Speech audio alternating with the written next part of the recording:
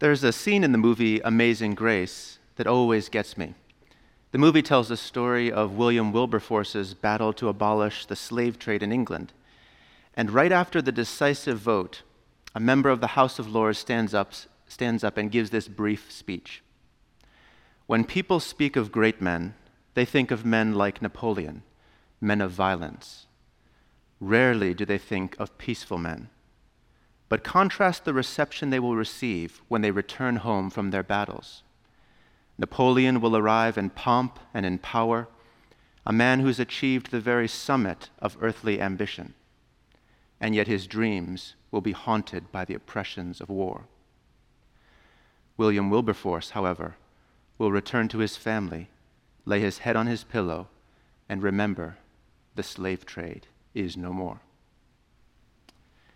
It's a powerful speech, and one of the reasons I think it is, it's that it's not just rehearsing a list of accomplishments. Rather, it makes us rethink what it means to be great. Something very similar is going on in today's gospel passage. Jesus tells his disciples that he is on his way to Jerusalem, where he will face suffering and death, and on the third day rise. As they continue on the way, the disciples start arguing with one another. When Jesus asks what they're arguing about, a sudden quiet comes over the disciples because, how embarrassing, they were arguing about which one of them was the greatest. Now, Jesus might have scolded them for thinking of themselves right after he told them about his upcoming death. But instead, he uses it as an opportunity to teach them, to focus their attention on the more important question that they should have been asking. Not which one of us is the greatest, but what is true greatness? The challenge Jesus lays before us is to be great not in our own eyes or in the eyes of the world, but in the things that matter to God.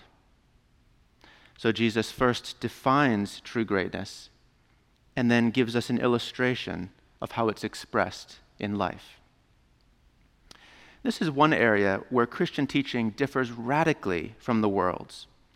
After all, the world tells us the greatness consists in having a lot for oneself, a lot of honors, a lot of wealth, a lot of success, a lot of power, having many people under you, many people serving you. Jesus tells us that true greatness is being last of all and servant of all. The contrast could hardly be more stark. Christian greatness is not having great things, but using what you have to help and serve others. This notion of greatness, paradoxically, both raises the bar and makes it available to everyone. It raises the bar because it is not enough simply to have great things, to have possessions or power or social influence. To be great, we must also use those gifts to serve others. But it also makes greatness within everyone's reach, since it does not require great things, but only that we use whatever we have in service. True greatness, then, is using what we have to serve others, and it's expressed by laying down part of ourselves for the sake of another, offering my life for yours, or our life for theirs. This is the point of the illustration Jesus uses, taking a child and wrapping her up in his arms, which to us may seem like a very natural thing to do. Children are, after all, innocent and honest, filled with joy and wonder. So who wouldn't welcome a child? But we have to remember that in those days, children were regarded as among the least important members of society. By telling his disciples to welcome such as these, Jesus was telling them to swallow their pride, lay aside their sense of honor and importance, and serve the least in their midst. I'm reminded of an episode from the life of St. Thomas Aquinas. Thomas was offered a distinguished position as abbot of the Benedictine Abbey of Monte Cassino, but he declined the offer in order to take up with the newly founded order of Dominicans, begging friars, as they were called. He did this because of what one biography called his tall and towering ambition to take the lowest place. I love that phrase. The tall and towering ambition to take the lowest place. Thomas was on the path to true greatness, and nothing would deter him.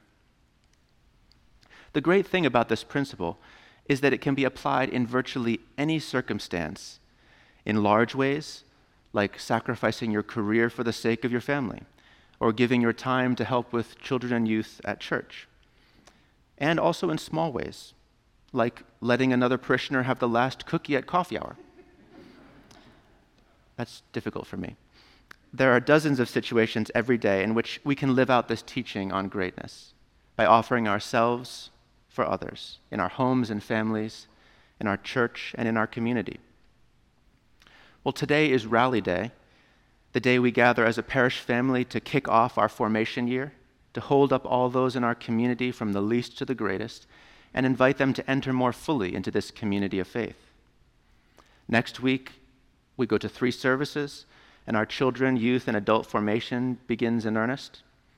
And this year we have a new opportunity to gather together on Thursday evenings to pray, eat, and grow together. Rally Day is a wonderful time of celebration. It's also a good time to be reminded that the shape of Christian community, what makes it truly great, is a willingness to serve others with the gifts we've been given. It is my hope and prayer that each of you will find here a community marked by service, and a place in which your gifts can be offered in service to others and to the glory of God.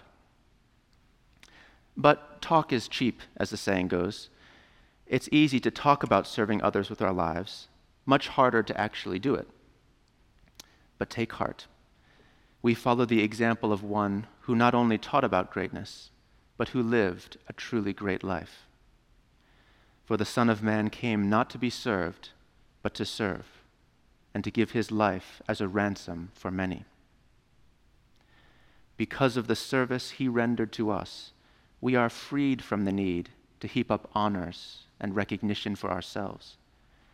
Instead, we can use what we have in the service of the one who gave himself so completely for us.